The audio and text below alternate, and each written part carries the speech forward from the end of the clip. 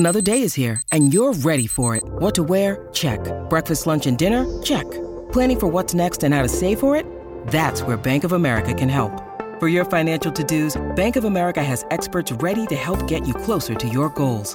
Get started at one of our local financial centers or 24/7 in our mobile banking app. Find a location near you at bankofamerica.com/talktous. What would you like the power to do?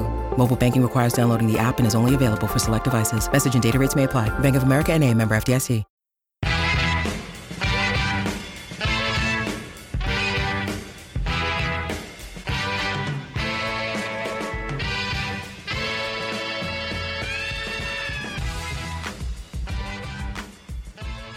What's going on, everybody? Welcome to the Patriots Beat podcast for the week of May 30th, 2016. I'm your host, Michael Longi. I hope everybody enjoyed their Memorial Day weekend, and we have a ton of stuff to talk about on this week's show, as always. A bunch of new developments in the Deflategate saga, so we'll obviously get through all those. We'll talk about that, but we're really going to get to the big news of this week, which is organized team activities have gotten underway. They started last Monday, I should say. And we're going to have some talk about position battles. We're going to talk about all these different things, a bunch of new players coming into the fold. So lots of stuff to talk about on that front. We'll also have a great guest today, Kevin Duffy of MassLive.com, Patriots beat writer. He'll be joining us to talk about his thoughts on the team this early part of the season, as well as his thoughts on the Deflategate saga and everything else like that. And we're going to close out the show as well to talk a little bit about the NFL and the congressional report that came out this past week concerning them and pulling their aid from a certain concussion researcher. So we'll talk about that as well. But let's get right into it, guys. Let's start off with Deflategate. We'll get the boring stuff out of the way first. A couple things. Obviously, the biggest news is I'm sure everybody's heard by now. Tom Brady has filed his appeal for an en banc hearing. He wants it to be heard in front of the entire Second Circuit Court, which I believe is 13 judges. And so he's got to get a majority, so he has to get 7 out of 13 judges to agree with him in order to get the suspension once again wiped away. So we'll see. I mean, the chances really aren't great. We've kind of known this for a while. When these circuit courts like this rule in favor of an entity like the NFL, a big business type thing, it's generally not going to get pushed back. But as I've been saying for a while, and as I've heard other people in the Boston sports radio world say, it is 2-2. I mean, Judge Berman and Judge Katzman both sided with Tom Brady, and Judge Chin and Judge Parker both sided with the NFL. So in my book, that's 2-2. That means it's a tie, and that means we need to go to a third party again to figure this out. And so at this point, it's just, if they don't grant the hearing and the Second Circuit Court of Appeals won't hear it, Tom Brady's only other legal option would be to take this to the Supreme Court, which honestly, to be honest, guys, I really don't want that to happen. I really don't. I don't want it to get that far. I'm all for Tom Brady playing. Listen, I'm a Patriots fan. I've been a Patriots fan my whole life. You know what I mean? I'm trying to look at this with objective eyes and say, where are we as a country, unfortunately? I got to say, where are we as a country if deflated footballs are being heard by the Supreme Court? It's just, I can't wrap my head around it, and I need this to be over before it gets that far. So I really do hope that the Second Circuit Court of Appeals will hear this, and I hope they grant Tom Brady his reinstatement, because if Brady loses, he's still going to the Supreme Court. If he doesn't get his way, that's as far as it's going. So I really hope it doesn't get that far, but in all honesty, it probably will get that far, because I don't think that the Second Circuit Court of Appeals is going to hear this request. I don't think they're going to grant it. So, but we'll get to that. We'll cross that bridge when we come to it. Obviously, DeMaurice Smith, the head of the Players Union, has been kind of on a rampage over the past week and a half, talking about Roger Goodell in several different areas. We're talking about the Deflategate saga, talking about his handling of the concussion issue, which we'll talk about a little later on. All sorts of different things. Said, look, Roger Goodell has been rebuked for overstepping his bounds 4 different times in the past, including Ray Rice, including Adrian Peterson, including all these different ones. The Bounty Gate with the Saints, all of these, he has been rebuked by another arbitrator because his punishments just didn't fit. So what's to say that it won't happen again, I guess, is DeMaurice Smith's point. But look, that's what happened. So Brady has officially filed the appeal. The deadline was last Monday, May 23rd, and he filed it on that day at 5 o'clock that night.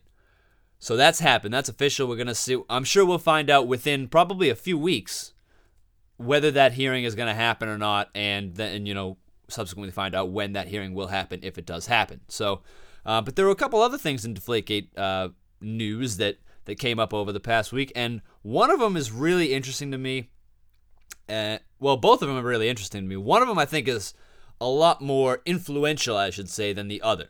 So we'll start off with the Patriots. So for the most part, the New England Patriots have kind of kept out of the Deflategate business. They've kind of not really had a position. They put up the Deflategate, Wells Report and Context website, all that stuff.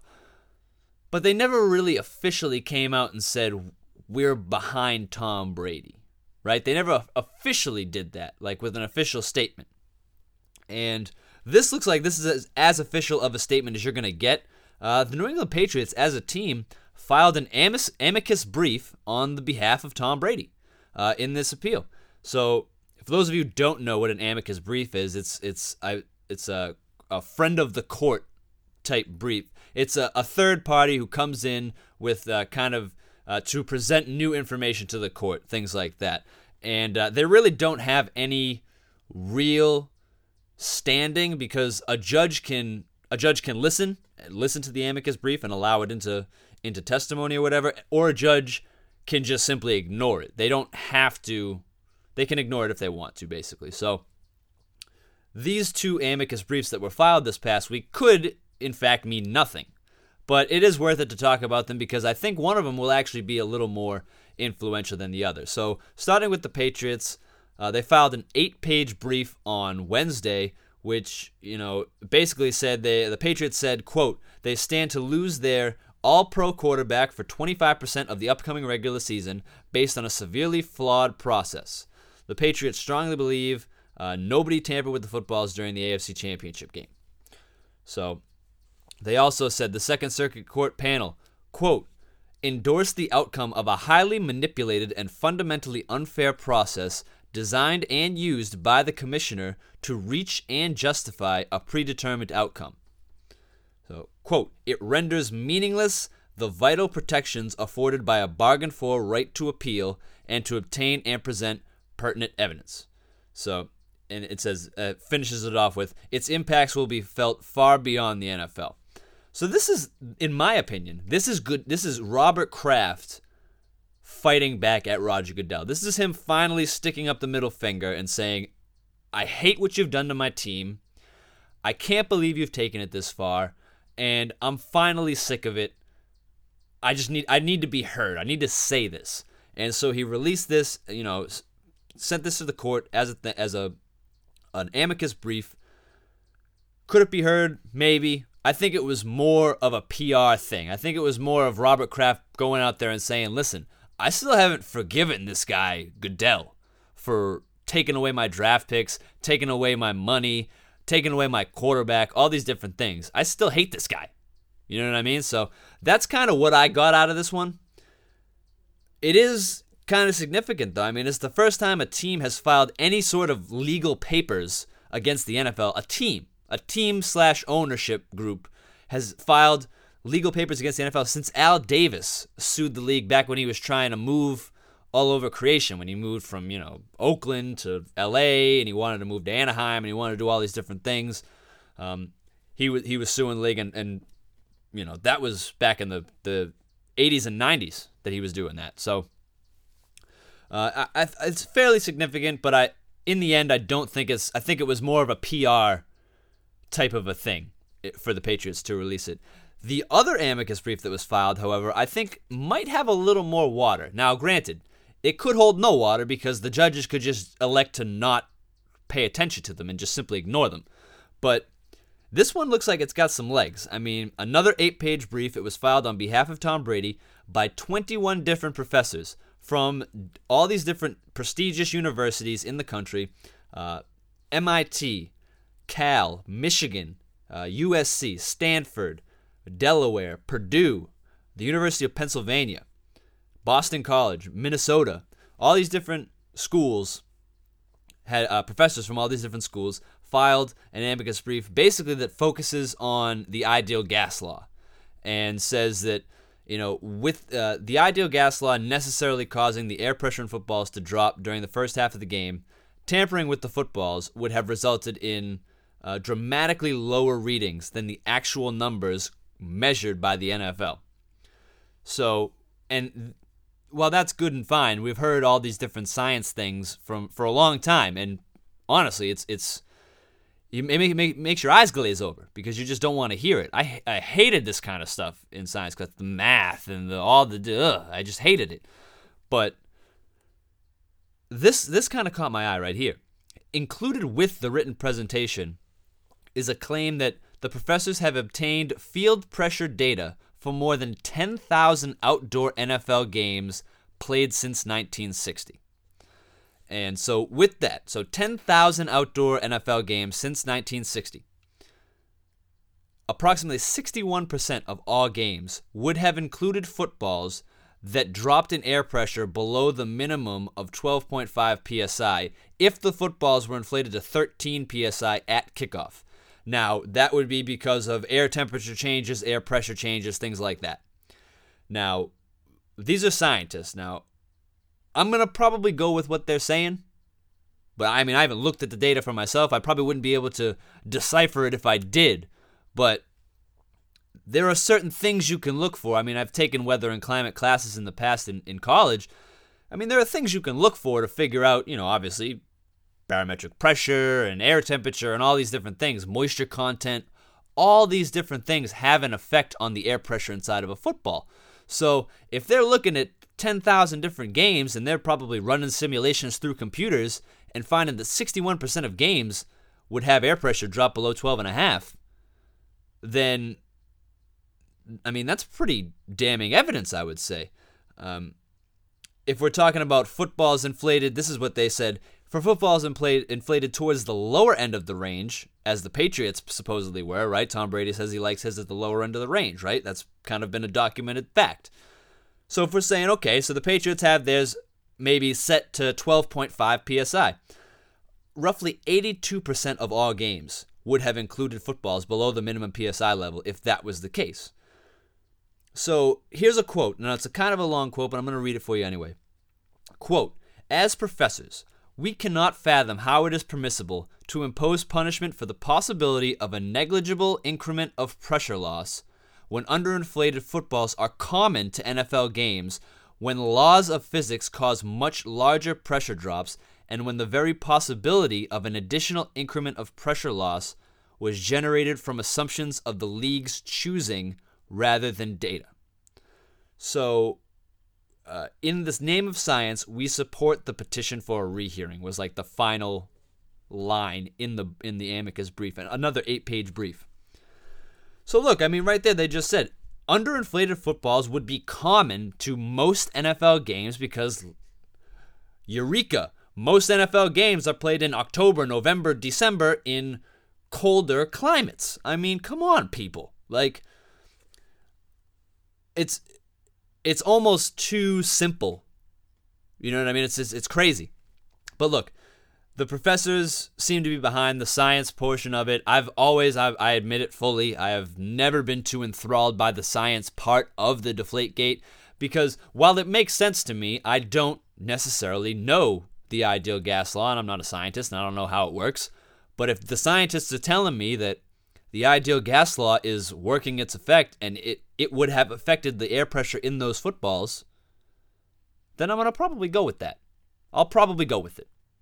So I think that's the amicus brief. If there's any amicus brief that's going to hold any water, I think that's the one by the professors, simply because of the science and the appearance of data. It appears that they have, if they say they have 10,000 outdoor NFL games, the air temperature data for that stuff, then that's data. That is kind of irrefutable, right?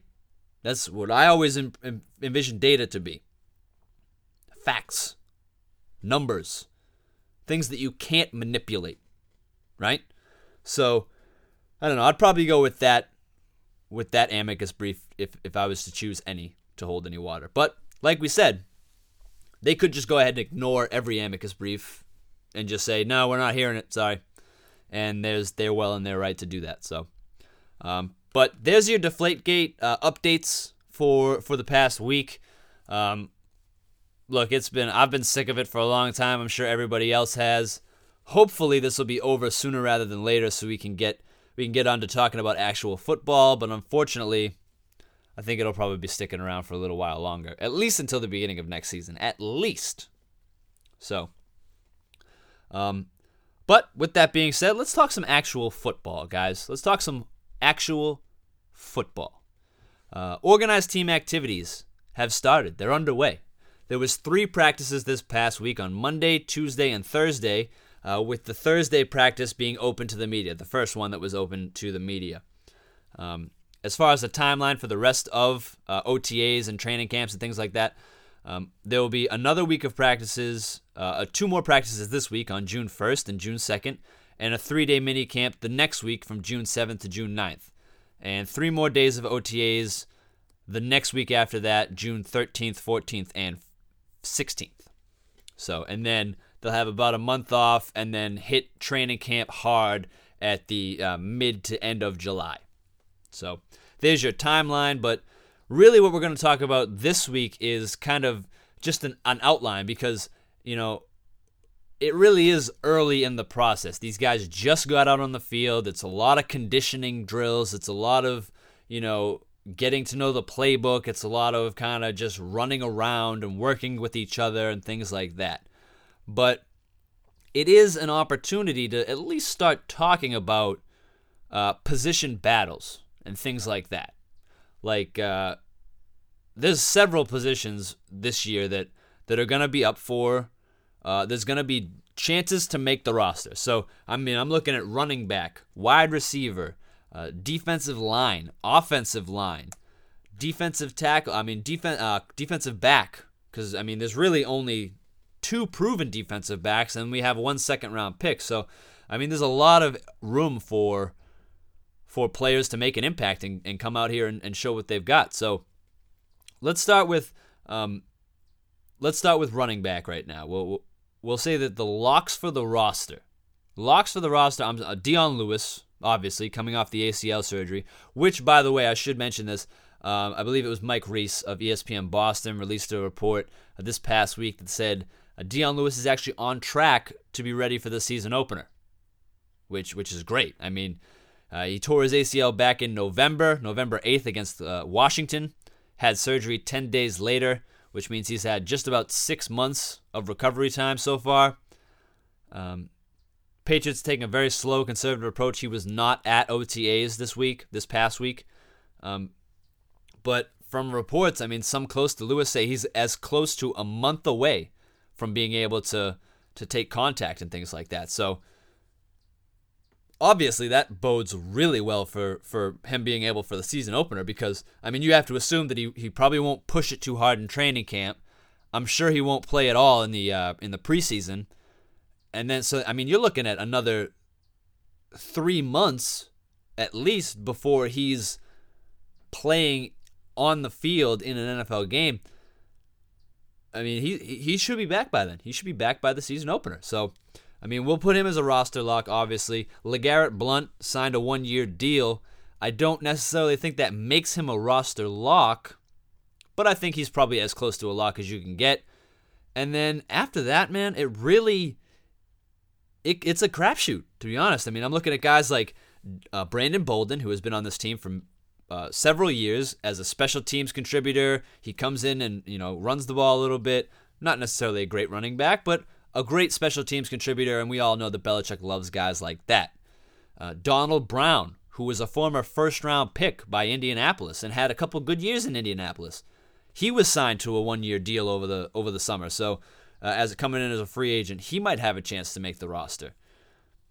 The kid DJ Foster, who I talked about a couple weeks ago on the show, who was an undrafted free agent, who the Patriots actively went out after him. He had a phenomenal high school career, a phenomenal college career in Arizona State in college, and I think he's a guy. He's a Shane Vereen, Dion Lewis type guy. He can run, he can catch, he can do all these things. He's got a lot of burst. So I think he's a guy that will more than likely make the roster. So, and then there's also Tyler Gaffney, Joey Yosefa, and James White, who played a big role last year due to Dion Lewis's injury. So I mean that's tough when you look at that and you say, okay, well that's 7 different running backs, and we're talking about probably 2 more running back spots, 3 max. It's rare that they're going to keep 4 running backs on the roster though, so we're probably looking at 3 running backs on the roster.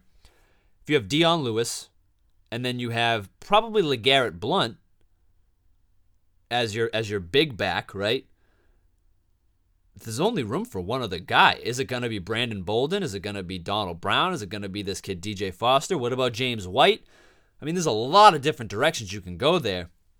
And we're going to ask Kevin Duffy of MassLive.com about that in a little bit. What is the running back situation looking like? There's a lot of different positions that, including the next one, wide receiver. I mean, if you look at the locks, we have a great core at the top. There's Edelman, there's Amendola, there's the new guy, Chris Hogan, and then the draft pick, Malcolm Mitchell. There's your 4 locks. You're probably only going to carry 1 other wide receiver, maybe 2, and you're looking at guys like Keyshawn Martin, who signed a 1 or 2 year deal this past offseason. Nate Washington, who was brought in, and then there's still Aaron Dobson, who we're still waiting for him to blossom as a second-round pick, right? Physically gifted, he just can't catch the football, can't stay on the field. There's Chris Harper, who will probably never see the field again because of that drop punt, last year against Denver. And then there's the draft pick Devin Lucien and DeAndre Carter as well, who I believe was an undrafted free agent. So, I mean, looking at that, I don't even know who you would add to that. I mean, probably Keyshawn Martin, simply because you signed him to a contract. So there's another area of position battle. The offensive line, I mean, I said before the draft that I think the Patriots needed to go after tackles, offensive tackles, to start addressing the fact that Sebastian Vollmer will probably be finished pretty soon, and Nate Solder has already had a season-ending injury and all this stuff. So, and you still needed a swing tackle because Marcus Cannon is a turnstile. I mean, and then they went out and they drafted like 2 guards, and they still have all their other guards coming back. If you look at the interior offensive line, there's 3 starting jobs, and there's all these guys: David Andrews, Brian Stork, who both have played center and could play guard, but will probably play. We probably have Stork at center. Andrews can play guard, some guard. Jonathan Cooper, who you just traded away Chandler Jones to acquire, so he'll probably play right away. There's still Trey Jackson, Josh Klein, Shaq Mason, Joe Thuney, who you drafted in the 3rd round. Ted Karras, Chris Barker, like all of these interior offensive linemen. I know that Thuney is a guy who is considered to be pretty versatile. I know I mentioned a couple weeks ago that he played his entire senior year at NC State. He actually played left tackle for the Wolfpack as opposed to left guard. So I mean, he's kind of a versatile guy, but the rest of these guys strike me as guards. Like, it was either Shaq Mason or Trey Jackson. I'm blanking on which one, but I think it was Shaq Mason. Played guard at Georgia Tech. Like, they ran a triple option. They threw the ball maybe like 2 times a game. Like, you know what I mean? So, I don't know. The whole offensive line situation right now is kind of perplexing to me. I don't know why they didn't go out to get more tackles. I don't know why they have so many guards. I mean, what about Ryan Wendell, who can play guard and center? You know what I mean? All these different guys. So there's another area. You also have defensive tackle, who you're bringing in a lot of new guys. Terrence Knighton brought in. You brought in Frank Curse. And then you still have Alan Branch. You still have Malcolm Brown, who is probably going to blossom into a starter this year. And then all these other guys. Vincent Valentine you drafted in the third or fourth round.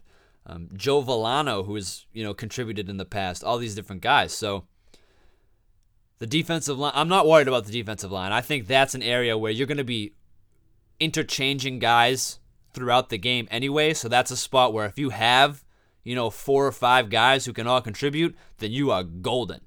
And I think the Patriots definitely have 4 or 5 guys who can contribute. So we're definitely liking that. And finally, the one that really is kind of interesting to me, the ones that are really interesting to me are running back, wide receiver, and cornerback. So as far as cornerback goes, Malcolm Butler, Logan Ryan, and then your second-round pick, Cyrus Jones, those are your roster locks. But you're still going to need guys. I mean, it's not like...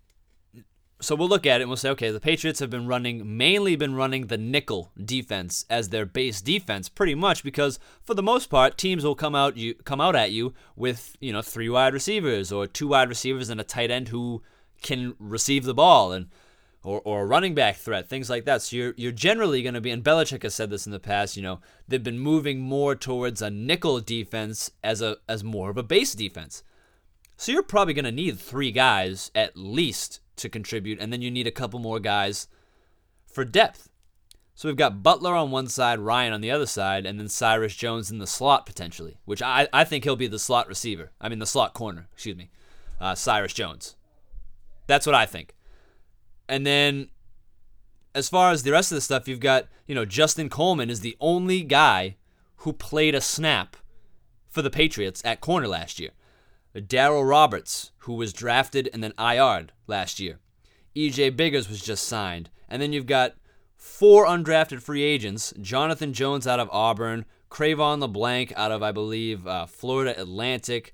Vangelo Bentley out of, I'm not even sure, Illinois, I believe. And then Brock Vereen, I'm not even sure where he came from.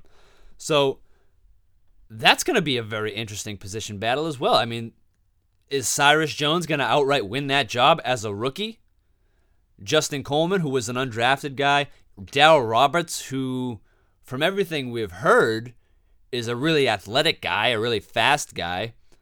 But he, like I said, he was IR'd almost right away last year. So we'll see how well he does. But other than that, I mean, those are the positions that I want to look at. I want to look at corner. I want to look at wide receiver. I want to look at running back, interior offensive line, defensive line, all these different positions. The Patriots by no means are all set as far as their roster goes. There's going to be a lot of roster movement, guys. There's probably going to be players who you saw last year who are going to get cut. They're not going to play. I'm looking at guys like Bolden, maybe even LeGarrette Blount. I think those guys could end up not on the team if someone else steps up. I really have high hopes for DJ Foster. I'm not sure. I think it's just the numbers that are kind of blowing me away. I mean, in college, he had like 5,000 all-purpose yards in college and didn't get drafted.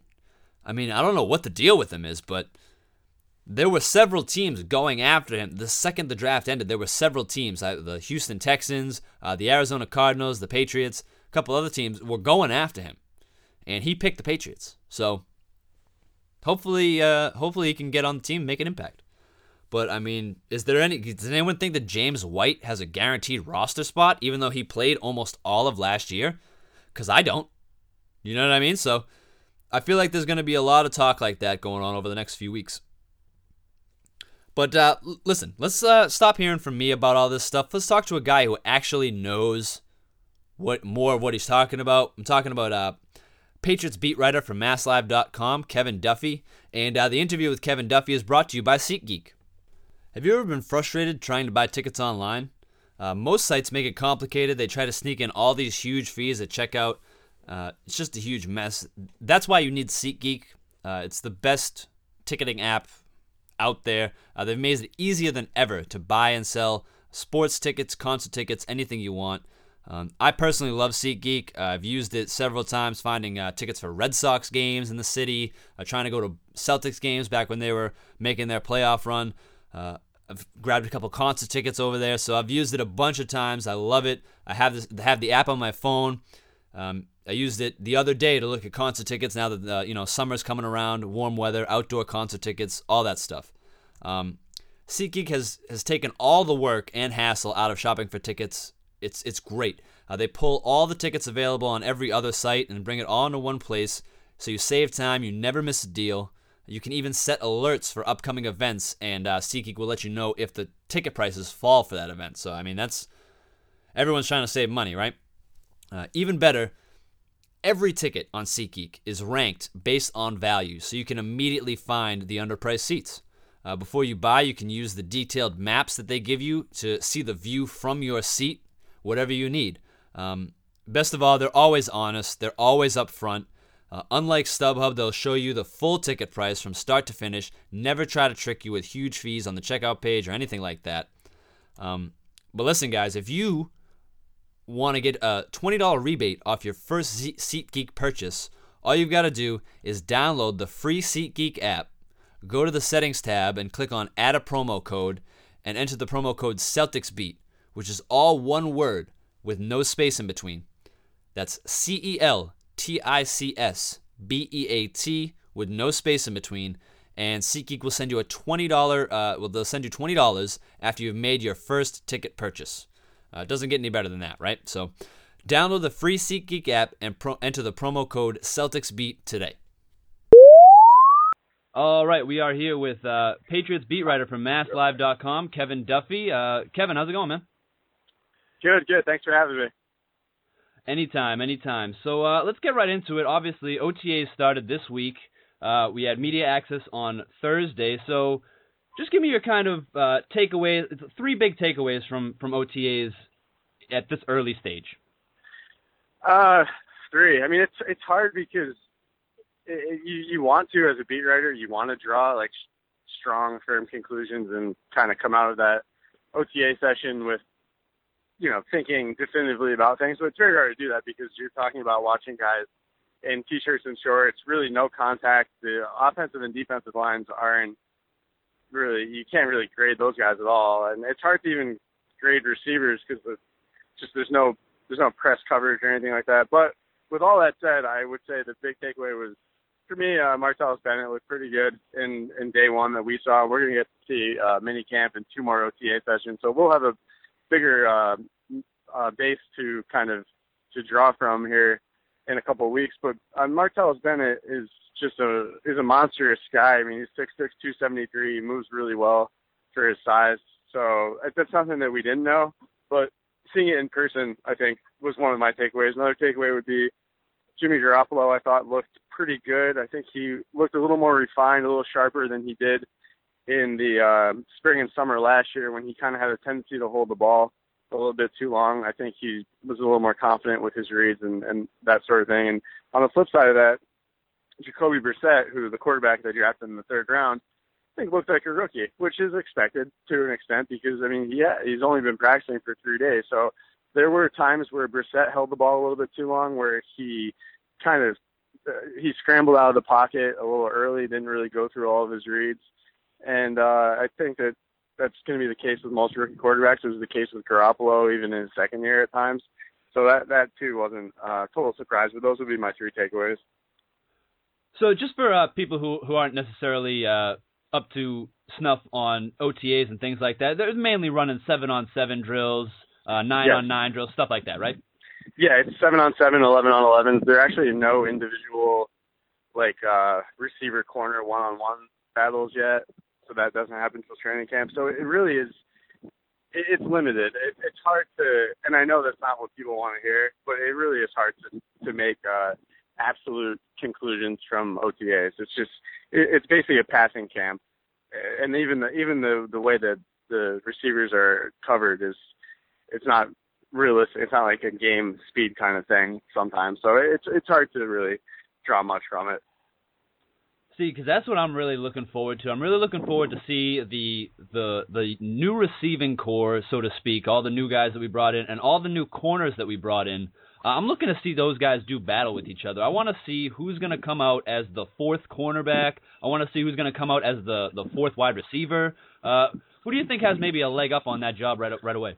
Yeah, those are two of the interesting positions, I think, because the bottom of both those depth charts are kind of unsettled. So you have, I guess we'll start with receiver. The locks for receiver are Edelman, Amendola, Chris Hogan, and Malcolm Mitchell, the fourth-round pick. So that probably leaves one spot at receiver.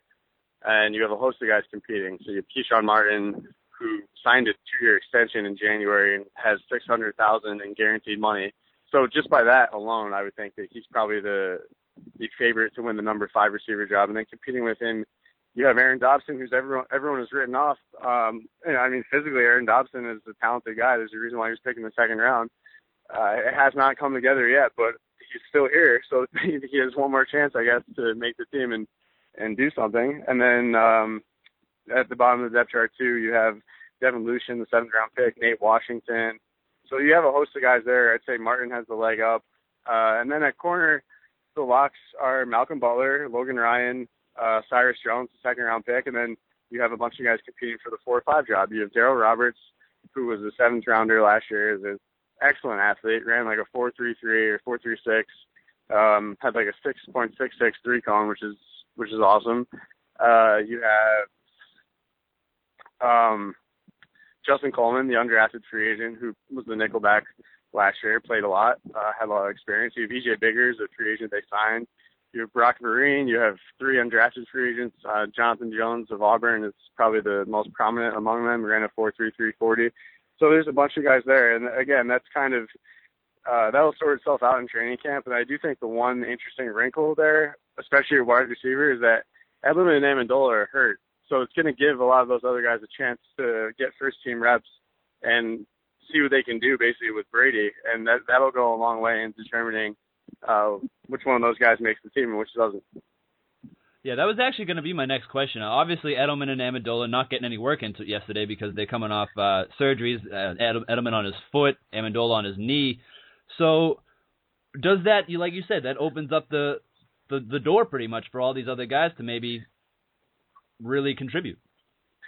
Yeah, and that's and even I said it's for, I was talking about the number 5 spot, who's going to make a team, but it also opens the door for Chris Hogan and Malcolm Mitchell to just get more reps with Brady early on if Edelman and Amendola aren't participating in training camp and in mini camp in a couple of weeks. Because, Chris Hogan is a new guy. He's going to have to develop some kind of chemistry with Brady. So there's always, I would say, a silver lining in things, and that would be the silver lining in the Patriots situation where the top 2 receivers are banged up, is that you're going to have the free agent signee and the rookie get a lot more work with Tom Brady, and that's going to probably help you in the long run.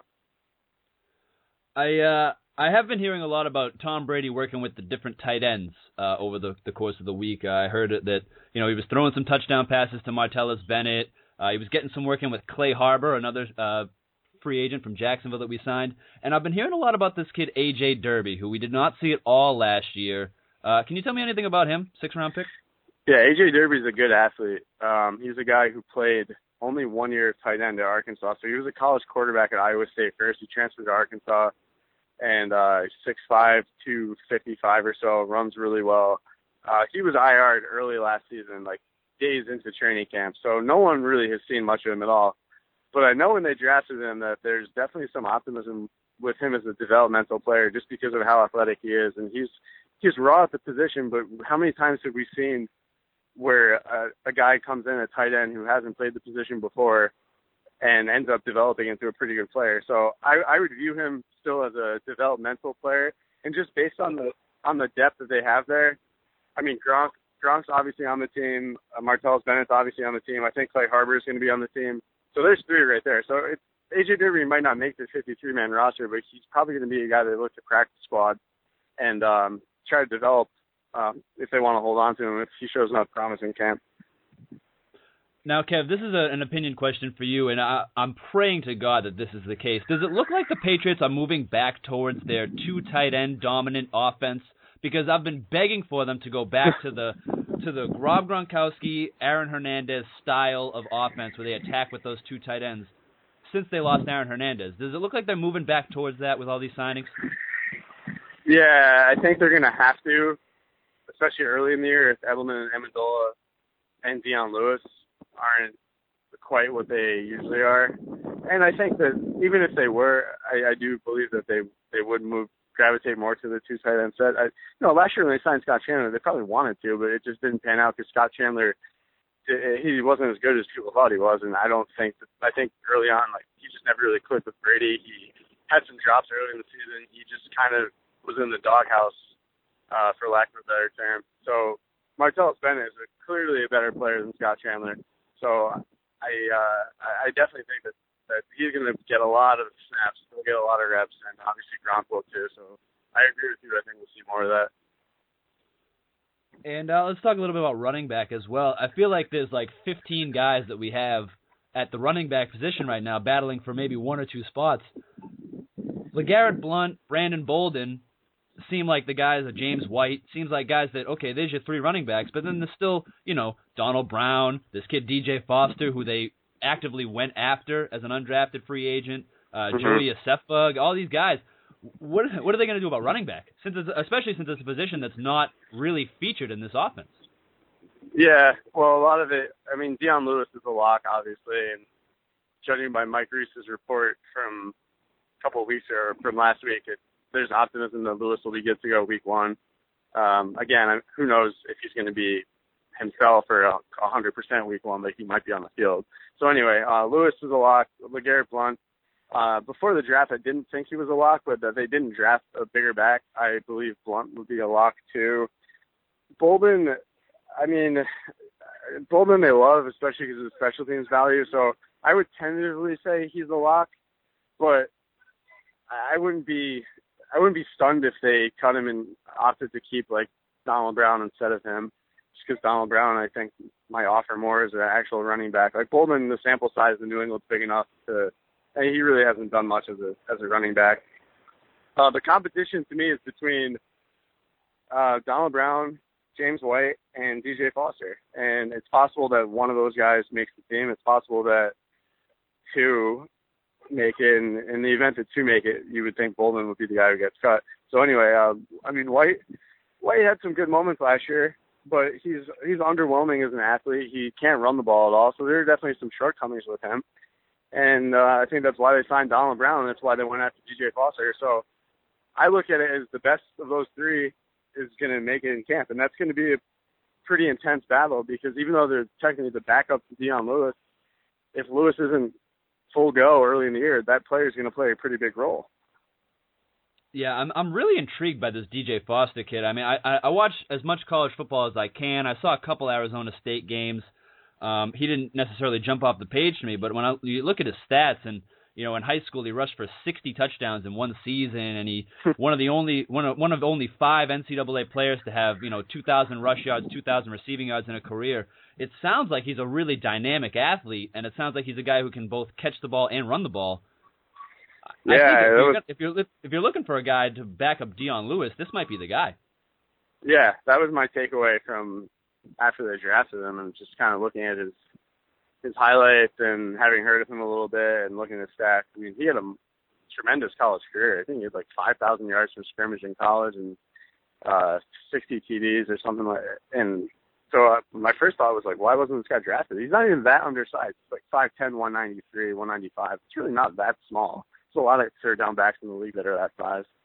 So, yeah, I believe, like you, that he's going to have every opportunity to stick. And I know the hype on him is going to be out of control. I think fans are really pumped up about him. And like kind of how I said earlier, it is only mini camp. Like he looks pretty fast. He looks like he had the best burst of the backs on the field. So not including Lewis. I think Donald Brown moves pretty well too. Donald Brown's been a guy who in Indianapolis had a year of really good production in that offense as their number one running back. And in San Diego, he was hurt a lot and things didn't really work out. But he's the kind of player that I could see Bill Belichick liking too. So like I said before, it's going to be an intense battle between the three of those guys, James White included. Yeah, a lot of people seem to forget that Donald Brown was a first-round pick way back when, right? It's pretty incredible that people forget that quickly. But All right, Kevin, let's get it over with. Let's talk a little Deflategate because I know that's what everyone loves to do. Sure. Couple things happened this week. Obviously, one thing that really kind of surprised me and that I honestly did not think would happen is that the Patriots filed an amicus brief on behalf of Tom Brady. I was under the impression that the Patriots were going to stay out of this as much as they could, and then they jump right in on Wednesday and they say, they say some pretty harsh things about the league and their discipline. Yeah, they did. I mean, I guess I don't know if it really surprised me because they have the whole time, although it hasn't been like official in the legal system. Haven't been fighting the NFL, but they have been updating their Wells Report Context website with, pro Patriots articles, anti-NFL articles, basically just smashing Goodell. So it's pretty clear how they feel about the whole thing. And I don't know if they needed to do that. I don't think I'm enough of a legal expert to tell you how much that will even help Tom Brady, because it's not like they, when you read what an amicus brief is supposed to do, it's a third party who's going to provide new information through the case. They're not providing new information. They're just providing what their opinion on it is. And I think everyone knows what their opinion is anyway. So it might not sit well with Goodell and the league that they decided to do that publicly and do it kind of through the court system because they hadn't done that before. But I don't know how much of a difference it makes in what ultimately happens with this thing. I'll be honest with you. I think you're right. I think it's not going to have much of an impact. I think it really is. I think it might be Robert Kraft just sticking up a middle finger to Roger Goodell and saying, listen, you can't just keep messing with me like this. It probably is. I mean, there's definitely there's bad blood there, clearly, even though in public when either is interviewed about the other, I think they always try to say the right thing, but maybe it's just reached the point where, and maybe it's just the kind of thing where everyone goes through good days and bad days where sometimes you're confrontational, sometimes you're not, sometimes you just want to let things go. Maybe Robert Kraft 1 week was just really pissed off about it, and he said, "I don't want to let this go. I want to let's show everyone how we really feel." So, I just kind of saw it and I almost rolled my eyes because it's just been such a long process and there's been so much of it, even with the Wells Report and context, and it's just like, okay, we get it. Like, I don't know how much more that's going to really help the Patriots or how much it's going to hurt them. I just don't think it really matters that much. Yeah, I tend to agree with you there. I do however, think that now that wasn't the only amicus brief filed this week. There was a group of 21 professors from some of the most prestigious universities in this country, MIT, Cal, USC, Stanford, Boston College, all these different places. They filed a brief saying, look, the ideal gas law is a thing. This happened. If it will cause the ball pressure to drop. Approximately 61% of all games since 1960 had footballs that dropped in air pressure below 12.5 psi. I mean, I think this one might actually help them. When I saw they got outdoor temperature data for more than 10,000 outdoor NFL games since 1960, I thought, wow, if they're getting all that data, that might really help the Patriots' case in this one, Tom Brady's case, excuse me. Yeah, I mean, the science end of it has been pretty sketchy the whole time just because, the league doesn't have starting points for the footballs in the AFC Championship. It's also mind-numbing, to be honest. It's mind-numbing. I mean, they're relying totally on Walt Anderson's recollection, which, I mean, he could not even have it. Maybe they didn't even measure the balls. I don't know. I think the general opinion that I formed through the whole thing is that it's clear that the NFL was pretty lax with the whole protocol of this. So the idea that they're going to go out and slam you and suspend someone 4 games for something that was never a big deal before they decided to make it a big deal is pretty outlandish. I don't know how much the science experiments will help just because I think that the numbers are they're off a little bit because you don't know what the starting points are. That I think that you could kind of skew the numbers either way. I think that the argument could be made either way. Like you talk about the numbers that the professors threw out, and I could say, well, the Colts footballs that were measured were still deflated more significantly than the Patriots. So what does that tell you? So you could go back and forth with all that, and the science to me has never been. I mean, it's an example of how the NFL just botched the whole thing, and they knew what they were doing. They went in with basically a sting operation, and they still screwed it up. So it just was an example of the league's incompetence when it came to handling this from literally the moment it started to the moment it finishes. The league has been incompetent the entire way. Speaking of the league's incompetence, I mean, any thoughts on the congressional report that was released this past week talking about how the NFL actively tried to influence the concussion data, and then Roger Goodell goes out and says, "Oh yeah, no, I didn't read the report." Like, can you be any more arrogant? Oh no, I mean, that's the thing. Like, the report I would call that like a bombshell report. Like, that's just a really, really bad look. It's clear that the league's intentions are not in favor. I mean, the league is out to make money and keep football popular, and has done that. And when reports like this come out, the opinion that I have, that a lot of people have, is only validated because, they basically the congressional, or the money that they were going to send to fund this research was going to be put toward a person who had been critical of the NFL's handling of CTE in the past. Then the NFL kind of freaked out when they realized that the research was going to be led by this BU professor, and then they backed out of it. And then they tried to, in the interim, they tried to get their own guys to be able to conduct the research. So that's just, it's a very bad look. And the worst look is that Goodell is trying to pretend for whatever reason that he didn't see the report. I have no idea why he wouldn't just say, look, I stand by what our PR staff said before. The NFL released a statement when the report came out. So Goodell, like a lot of politicians, like a lot of coaches and athletes do, when there's controversy, could have just said, I think our statement yesterday speaks for myself. That's all I have to say about it. But for whatever reason, he decided to say that he hadn't seen it, which that's when I just throw my hands in the air and I'm like, what is this guy thinking about? Why does he think that's a good idea to say that? So I have no answer for why the commissioner would say that, but certainly was not a good look for him. I thought the exact same thing, Kev. I threw my hands up and said, this guy has no connection with reality. It's unbelievable. Yeah, it really is. It's bad, yeah. All right, Kev, so this week we've got 2 practices, right, June 1st and 2nd, and then a 3-day mini camp next week. What are we looking for? Are we getting more contact as we go along here? When are we going to start seeing guys hitting each other? No, that's not till training camp. So it's going to be really the same kind of thing we've seen for the rest of mini camp, and that's fine. But it's when the pads go on in training camp is when you're really the position battles are going to really start to really sort themselves out, especially along the lines. Like along the offensive and defensive line, you can't judge anything off what you see in training or in mini camp and OTA. So that'll wait till late July. We'll start to get into that. Until then, it's just looking at guys in shorts and T-shirts. All right, Kev.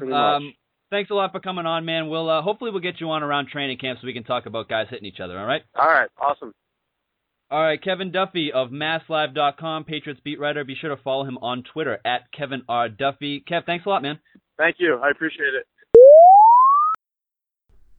All right, great stuff from Kevin Duffy of MassLive.com. Be sure to follow him on Twitter, as I said, at Kevin R. Duffy.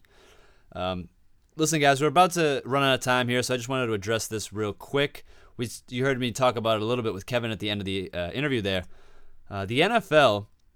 A congressional study has found that the NFL apparently tried to influence the research, the concussion research that had been done by steering grants away from a Boston University professor.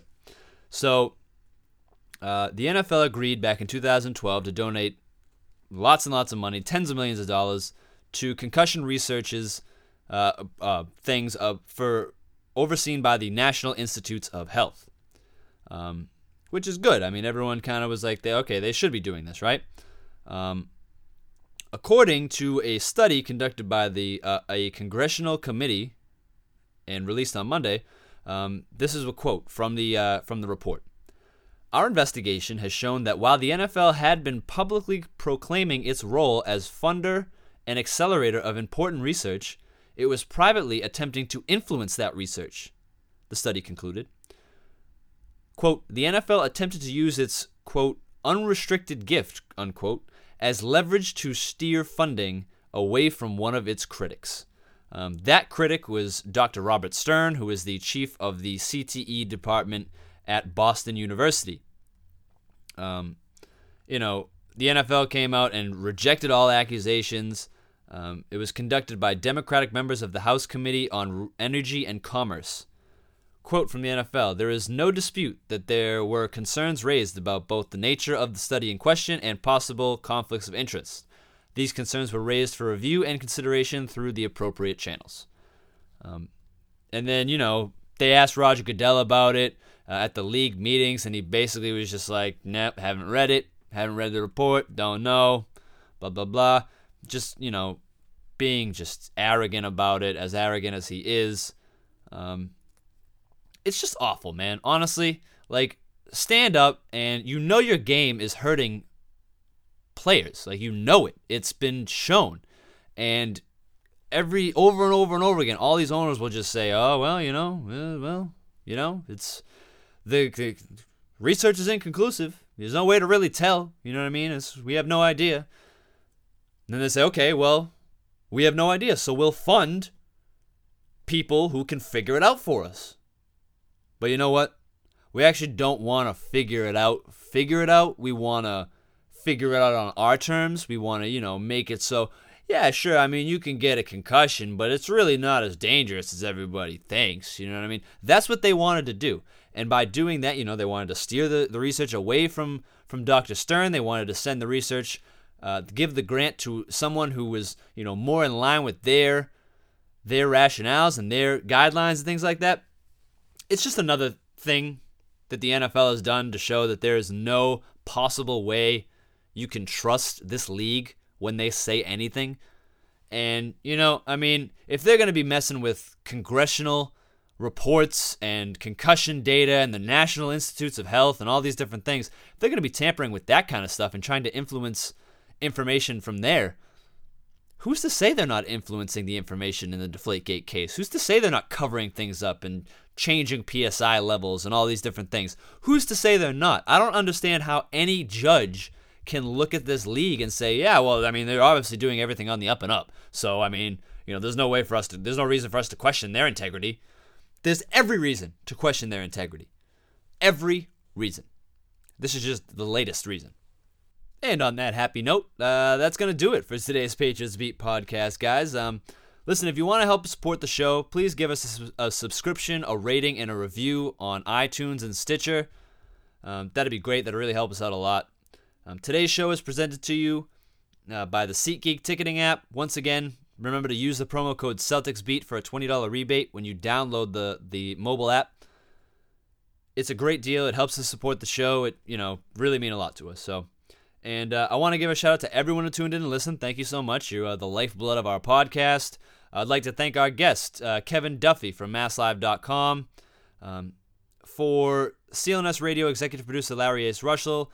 The founder of the CLNS Radio, Nick Gelso.